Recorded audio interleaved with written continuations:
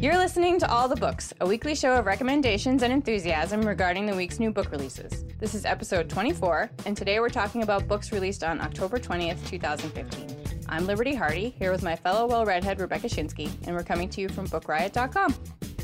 Hello. Hello! It's fall. It is fall. It's beautiful. I went on an adventure last week. You did? By last week, I mean, since we're recording this the day before the books come out. Yes, it was very exciting. I drove to Rhinebeck, New York to visit Oblong Books and Music. They have the most adorable little store. Oh, that sounds great. You will not be shocked to learn that I bought a lot of books. Like 2 or 3? Like 16. I just kept adding them to the pile. And they were like, are you sure you need this many? Because they know me. They're like, I'm like, You're like, absolutely. oh, that's not even a week's worth. Yeah, absolutely. I need all these. But the drive was gorgeous. Gorgeous. I was like driving and I was like, I love you, New England. You're so pretty. I'm never going to leave you. And then I got to New York, like on the Taconic, and I was like, oh, I want to live here. Forget you, New England. Yeah, it was beautiful. It's a great store. I highly recommend going. We're just getting into leaf peeping season here, so I'm going to be doing some hiking later this week and maybe making a swing through Waynesboro, Virginia, that has a really cute little bookstore cafe in an old house where we've stopped a couple of times before. I can't remember the name of it now, but it's really adorable. And then I'm going to hike and look at leaves and think about books. I guess, your shopping at Oblong really does illustrate why we call the show All the Books. Oh, yeah. Yes, we do need all of them. Yes, I absolutely do.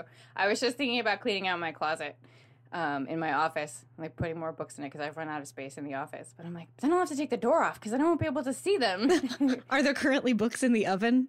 No books in the oven. Not at this place because my boyfriend uses the oven. At my last place because I didn't cook. No, it's fine. I remember the first time I came to visit you and being like, do people actually keep books in their ovens? Or like, is that just a thing that Liberty jokes about? And it was real. Yeah, well, it was more storage space. Right. It's really important.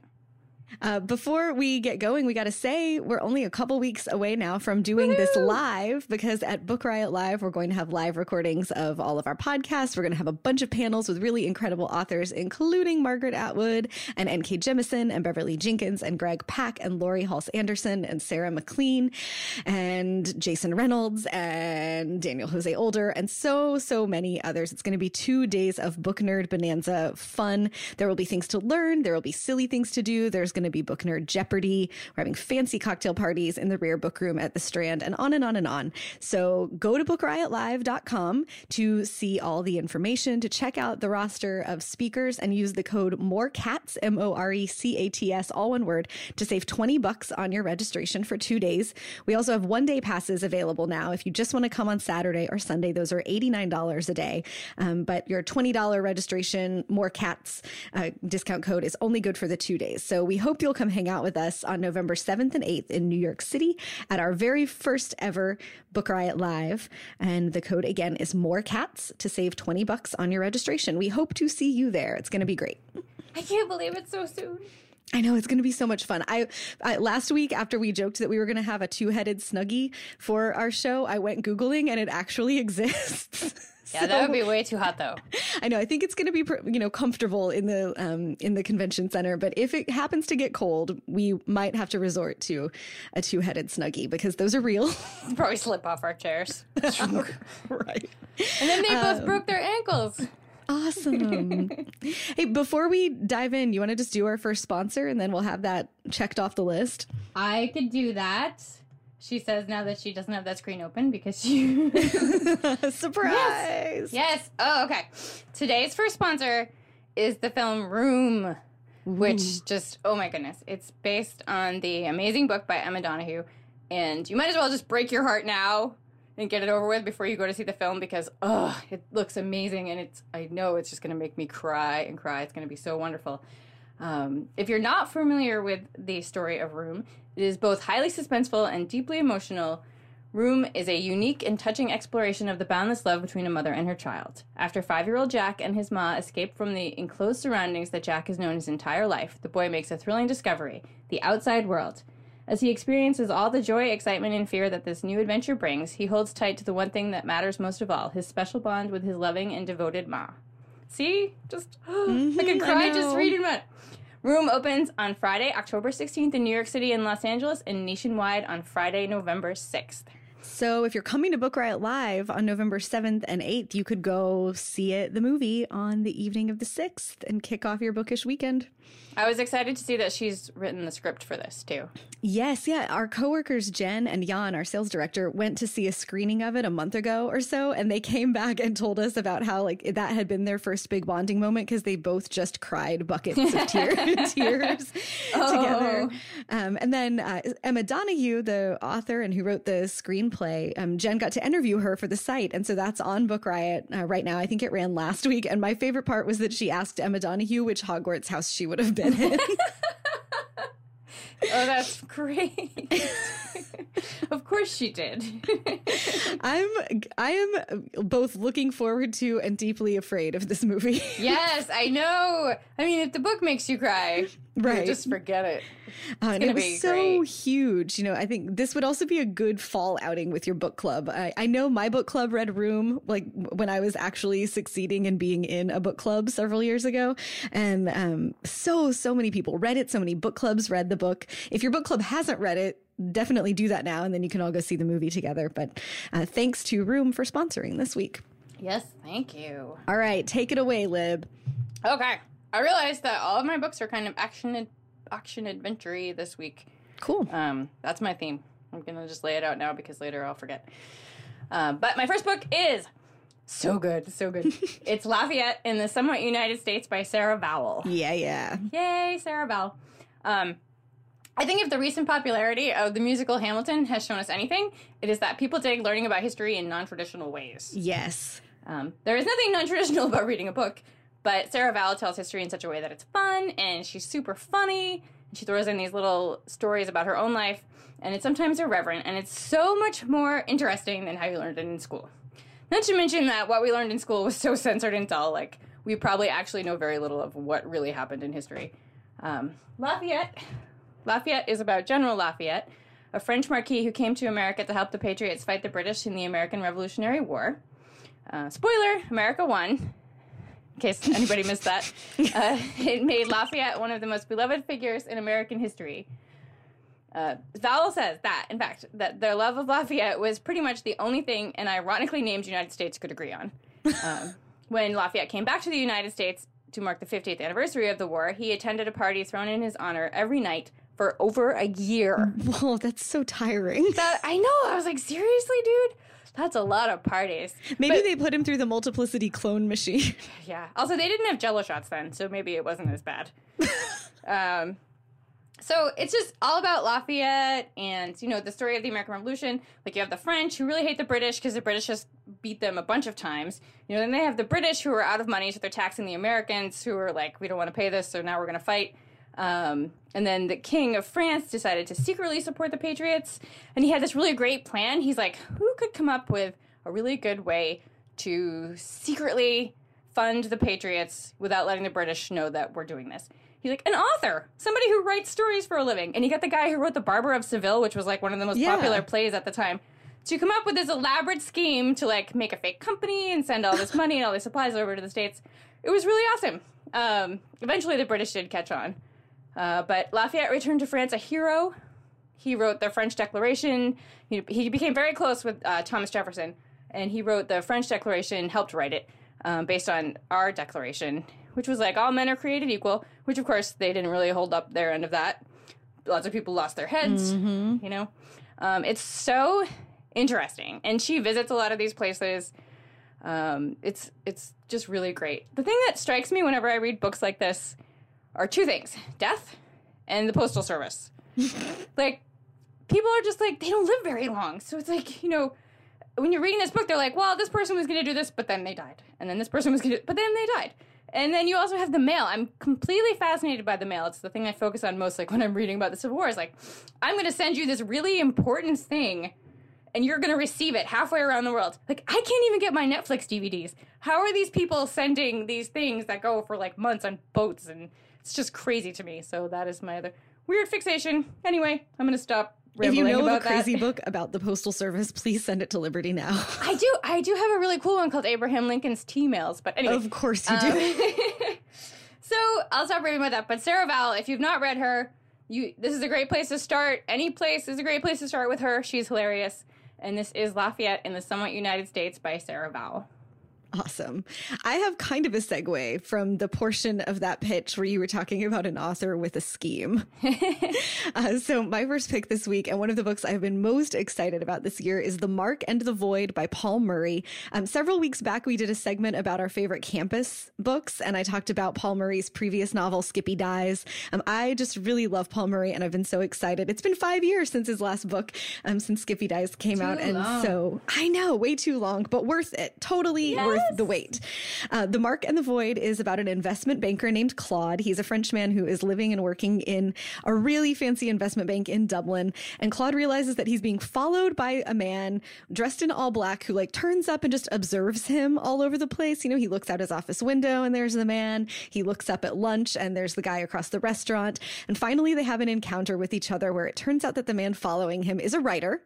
And the writer is named Paul. And Paul claims to be researching a novel about a banker. He wants to tell a story about the everyman, and he thinks that, in 2015, the everyman is somebody who, goes to an office, who does something that's basically invisible. Like investment banks, everything is sort of imaginary. There's not actual piles of cash being traded from hand to hand. It's all very theoretical and conceptual and ethereal and schemy. And so that's what Paul thinks of modern life, especially after all the bank crashes and the real estate crashes that have happened and all the major banks that failed in 2008 and 2009. So he's going to follow Claude around and understand what Claude's life is like in order to write an everyman banker character for his novel. But it turns out that that's actually a cover story, and what Paul wants is to rob the bank. Claude is the Mark. He's going to be the fall guy. That plan fails, but eventually they continue to work together on a bunch of absurd and increasingly absurd schemes to try to get Paul back into writing, to have a job again, and to figure out what's going on with who owns the bank that Claude works for. These crazy acquisitions are happening. Claude is writing reports about banks that are failing, that the government should definitely not bail out, but somehow the reports keep getting rewritten to say that these banks are too big to fail, that definitely they should be bailed out, that everything is going to be fine. They get, very confusing memos from the president of the company encouraging them to think counterintuitively. And it's the more ridiculous the thing is that you do, the higher the praise that you get is. There's all this commentary on modern banking, on modern life, on how much of modern life is built on these institutions that nobody really understands or knows what they're doing. And there's also really excellent commentary about writing and publishing, which I think is hilarious. Normally the thing that I want to read least in life is a novel about a novelist. There's so much navel gazing. But I think because Claude is the voice of the Mark and the Void, and he's telling us about Paul, the writer, and how Paul's life is in shambles and what he sees as he gets glimpses into the writing life and the publishing life. We get sort of an outside perspective. It's really funny. I think it's going to be really funny even to people who don't work in writing and publishing. But there's a joke about how there are already enough books in the world, and complaining that no one wants to read yours is like standing on a street corner with your business, hanging out for half an hour, and then being upset that no one stopped to perform an act on you. Oh my. He's just Paul Murray sees the ridiculousness in publishing. He sees the absurd in so much of life, and we get to see that applied to banking, to family life, to publishing, and to sort of the major institutions that prop up society, even when perhaps they shouldn't. It's so funny and surprising. I just really, really loved it. Paul Murray was highly anticipated for me and did not disappoint, and that is The Mark and the Void. I love him. I love him too. And I hope that he forgives me for botching that explicit passage. Did I ever tell you when Skippy Dies came out, I was so excited to get a signed copy. He was going to be reading at Word in Brooklyn. So I called them and asked them to have one set aside for me. And they're like, what do you want him to make it out to. And I said, oh, I don't care. You guys pick, whatever. So I got a copy of Skippy Dies in the mail that was made out to Lady McSexy Pants. And I just know that someday I'm going to be at some author event or something, and he's going to be there, and I'm going to be like, Paul, I'm Lady McSexy Pants. And he's going to be like, security, please. But yeah, I was like, good job, guys. I mean, if you leave the door open, Liberty. Yeah, I did. And they did not disappoint.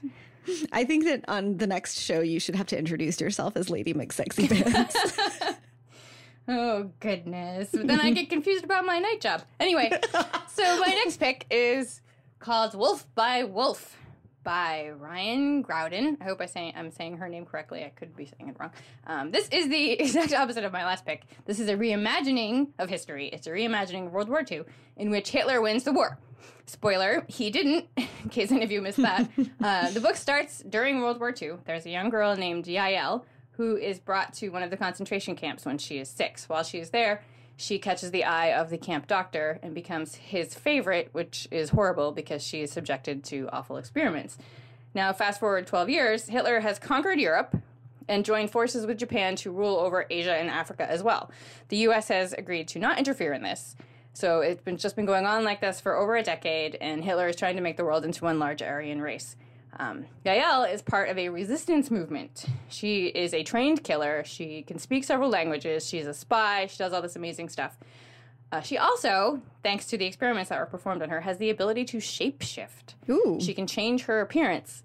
So she decides there's this giant race. Hitler is like, I've won everything, so I just like to sit back and do nothing. But he comes out of hiding once a year for this race. It's this motorcycle race around several continents. And the year before, a woman disguised as a man won the race. And so this year, Yael is going to disguise herself as that woman and take her place. And then at the end, when she meets Hitler, she plans to kill him. Complicating this fact is that the woman who won the race, Idel, her twin brother and her former boyfriend decide to tag along for the race this time. So she has to, work really hard to keep up the disguise to make them believe that she really is who she says she is.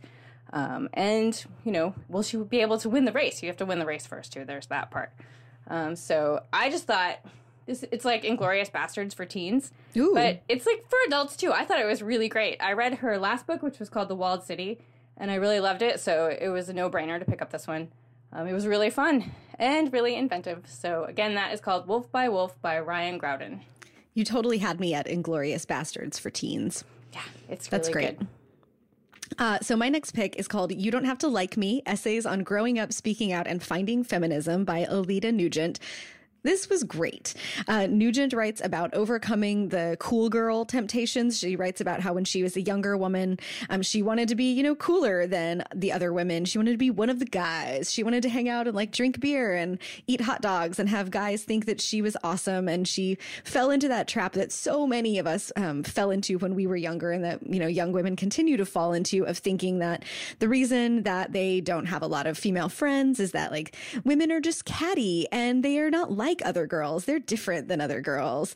And how damaging that is to women as individuals and to the overall, group of women in society. And she writes about finding her identity as a feminist, about how it helped her to understand her identity as a biracial woman. How can you be white and not white in this culture, in America in particular? There are pieces about, weird body stuff. There's a piece about her eating disorder, which is just really honest and painfully candid. She writes about friendship. She writes about work and ambition and perfectionism and family. She writes about safety. She writes about rape and what it is to be a woman and have to think about your safety all the time. And she writes about what it's like to talk about feminism in social settings and how sometimes you drop that word in a group of people that you think are cool and then it doesn't go over very well, and how you just have to be willing, if you're a feminist today, to have people not like you because of it. And so that's where the title, You Don't Have to Like Me, comes from.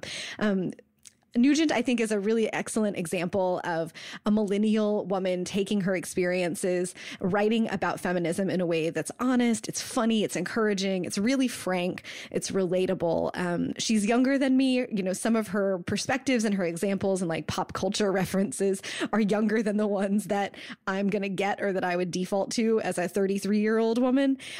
I wish that this book or books like this had existed when I was in my early and mid 20s and really figuring out what feminism meant to me. So I'm really happy for younger women today that this book exists. And I think no matter what age you are, if you're just coming to feminism, there's something that will encourage you and spark a new thought about what it is to be a feminist, why we need feminism. And it would also be great for men who are, you know, who want to be allies to women to read about what women's experiences are like and what feminists need from their male allies in the world today. So that's You Don't Have to Like Me, Essays on Growing Up, Speaking Out, and Finding Feminism. And it's by Alida Nugent. I have no segue. That's all right. But I have more history. Woohoo! My next pick is called Speed Kings, the 1932 Winter Olympics and the Fastest Men in the World by Andy Bull. This one is another true story. It's about the American all-werewolf bobsledding team of 1932. Okay, not really. They weren't really werewolves. I'm sorry. I like you were spaced totally for with me, weren't you? I spaced for just a second and my brain caught up to like werewolf bobsledding team. And then I was like, wait, what? No, there was bobsledding, but no werewolves.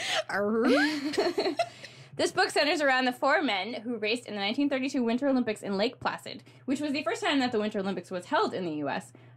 In case your only point of reference about bobsledding is the movie Cool Runnings, I'll just tell you that bobsledding is a crazy, dangerous sport. It was even more crazy and dangerous back then. It required men who were crazy themselves and had great courage and great character. And they found those four men in Jay O'Brien, a high society playboy, Tippy Gray, a Hollywood songwriter who left the town because of a scandal, Eddie Egan. What a great name. Yeah. There's a whole other backstory about how he might not have really been the guy that did it. But anyway, getting sidetracked. Eddie Egan was a world champion heavyweight boxer. And the youngest member was Billy Fisk, who was the bravest and naturally assumed the role of leader. So they not only had to compete with these other athletes, including the German athletes who they would later face in the war, but they had to contend with corrupt game officials and the Lake Placid locals who weren't all that keen on them. It's just really this triumph story. You root for the underdog. It's full of fascinating bits of history, like this one, which I'm going to tell you. And it's not anything that I'm not giving anything away. It's on the back of the book. But I just thought it was so interesting. Many years later, after the Olympics, Billy, who was the team leader that I mentioned, he was an adventure seeker to the end, and he talked his way into the Royal Air Force. Despite them having a Brits-only policy, he managed to convince them to take him on. This was in 1940, before the U.S. had joined World War II. And he fought in the Battle of Britain and subsequently became the first U.S. fighter pilot killed in World War II. Just these very small world stories, Yeah, that's crazy. It's so crazy. But it's so fascinating, if you like, like Unbroken and Boys in the Boat and, Seabiscuit. Werewolves. It's a really great book. So again, it's called Speed Kings, the 1932 Winter Olympics and the Fastest Men in the World by Andy Bull. Great. Before we get to the last parts of the show, we have our final sponsor this week. FabFitFun is back. If you've been listening, you know that FabFitFun is a subscription box with premium full-size friends, fashion, beauty, fitness, and lifestyle products. This is not just like a quarter of an ounce of moisturizer. You're going to get the whole tube. The box comes out once each season. It retails for $49.99, but always has a value of over $200. I can vouch for this because they sent me one and it was great. I felt like I had opened up like a Mary Poppins bottomless bag of things as I was opening. I was like, there's an umbrella and there are face masks and there's this awesome gloss that's a like lip primer gloss that you put on before you put on your actual lip gloss. And it kept my red lipstick from getting all over my face at a wedding this weekend. And for that, I am very grateful. You can subscribe at fabfitfun.com and use the coupon code ALLTHEBOOKS to save $10 off your first box. Past boxes have included things like lip gloss, like I mentioned, nail wraps, Headspace, a discount code for Headspace, which is a meditation app that I've also used, which is really great. A Bluetooth speaker, a Pilates DVD, a Zumba DVD, Moroccan hair oil. This fall box, which is available now, has stuff in it like the Gold Radiance facial mask. I think I talked about it last week and how nice it was to use after I was traveling and really my skin just needed some love. The fall box also supports the Purple Purse charity, which supports victims of domestic violence and abuse. And so there's that charitable angle to what they're doing as well at FabFitFun. I don't want to spoil any more of the contents because, most of the delight of getting a subscription box is having it be a surprise and getting to discover for yourself what's in there. But there are great products in the FabFitFun box. Again, they are full-size fashion and beauty products. There's fitness, there's lifestyle as well. And this is really about feeling and looking your best, not about defining what beauty is, but about giving women products that help us to, really feel like we're living our best lives. So you can go to FabFitFun again, fabfitfun.com to subscribe. Use the code ALLTHEBOOKS to save $10 off your first box. And thanks to them for sponsoring the show again. If you do get the box and you like it, please tell us on Twitter, hit us up, tag Book Riot or tag me or Liberty so that we know and we can give them and use some shouts for it. Okay. So I'm just going to stick with my feminism theme, I guess, for the rest of the show. That's all right. Yeah, okay, good. My next pick is the paperback release of The Birth of the Pill by Jonathan Eig. The subtitle is How Four Crusaders Reinvented Sex and Launched a Revolution. I read this last year. I really, really loved it. It's about Margaret Sanger, whose name, if you read feminist history, she was one of the very first crusaders for reproductive freedom in the U.S. A woman named Catherine McCormick, who is very wealthy via her husband. She was the one who funded the research into the birth control pill. A scientist named Gregory Pincus, who became obsessed with figuring out a pill that could stop ovulation. And then a doctor named John Rock, who was also a prominent Catholic, and his work, sort of his political work, going between the science community and the church and really working to get birth control made legal and to get women access to birth control, regardless of whether they were married or not, regardless of whether their husbands signed off on it or not, was really crucial to the revolution of birth control becoming available in the United States. And it's, a look into the lives of these four people, Margaret Sanger, Catherine McCormick, Gregory Pincus, and John Rock, and about the work that they did together. It spans decades of scientific struggle and discovery, thinking something was going to work, then finding out it had a bunch of side effects, thinking it was going to work, and then just finding out that it didn't work. And then finally, when they landed on the right answer, all of that scientific work had to be done in tandem with real political and social work to change people's attitudes about the acceptability of birth control, about whether it was a sin to use it or not, about whether women really should have a right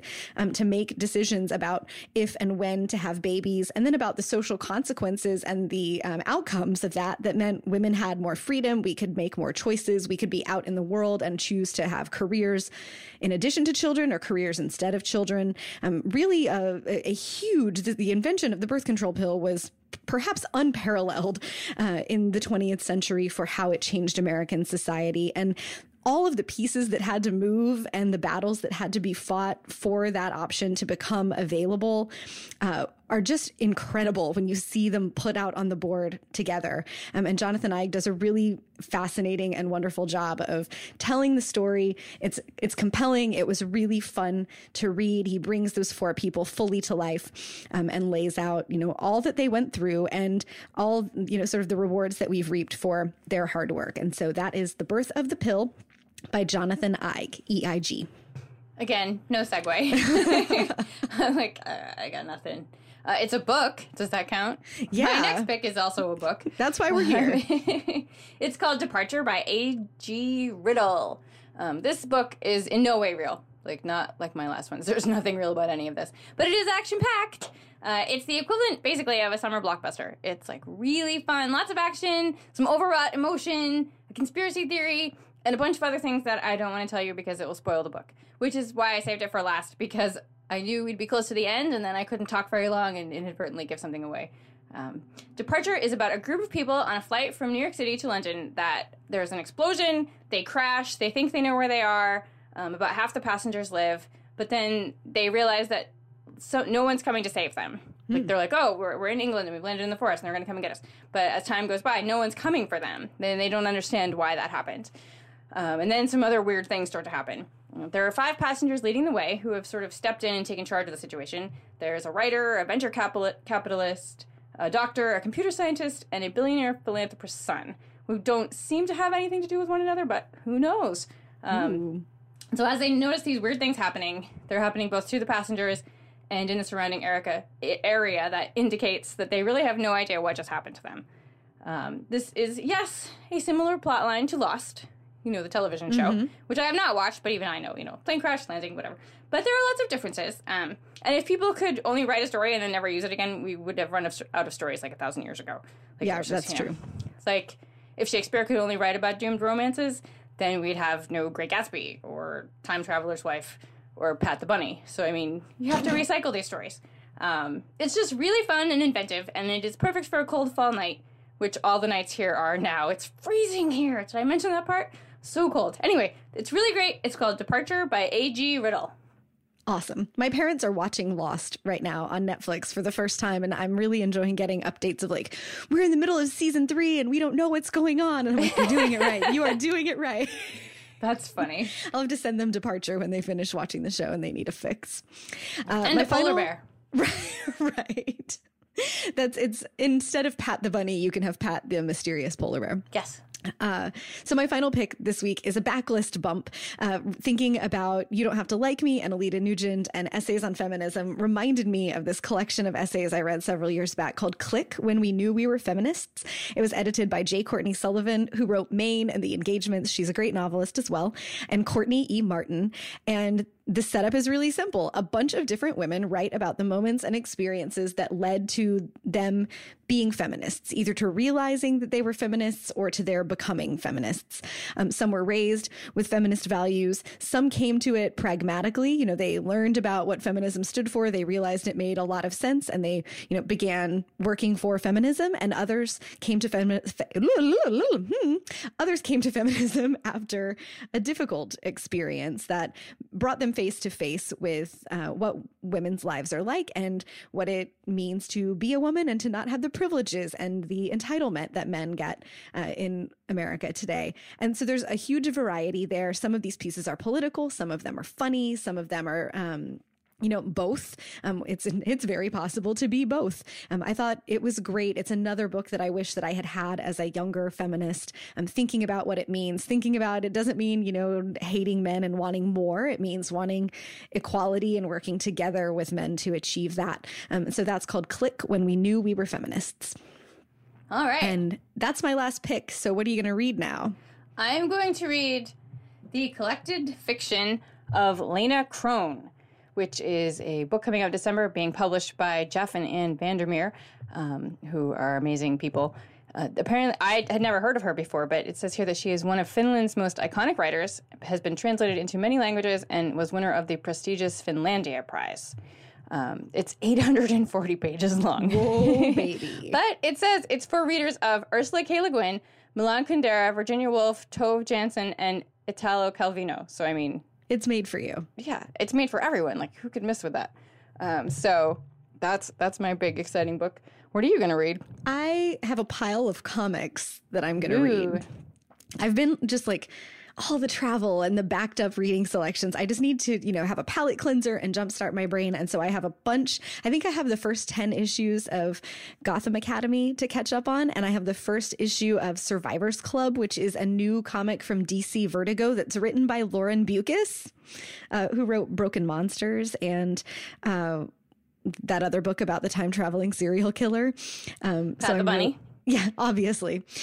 So I'm looking forward to, having some time with some comics just to catch up, and then we'll see what I'm reading for next week. So that is our show. Thank you to Room, the movie, for sponsoring. We'll have a link to that information in the show notes. And again, thanks to FabFitFun. You can go to fabfitfun.com and use the discount code AllTheBooks to save $10 on your first box. And of course, if you're going to come hang out with us at Book Riot Live in New York City on November 7th and 8th, which you absolutely should, use the code MORECATS, MORECATS, all one word, to save $20 on your registration.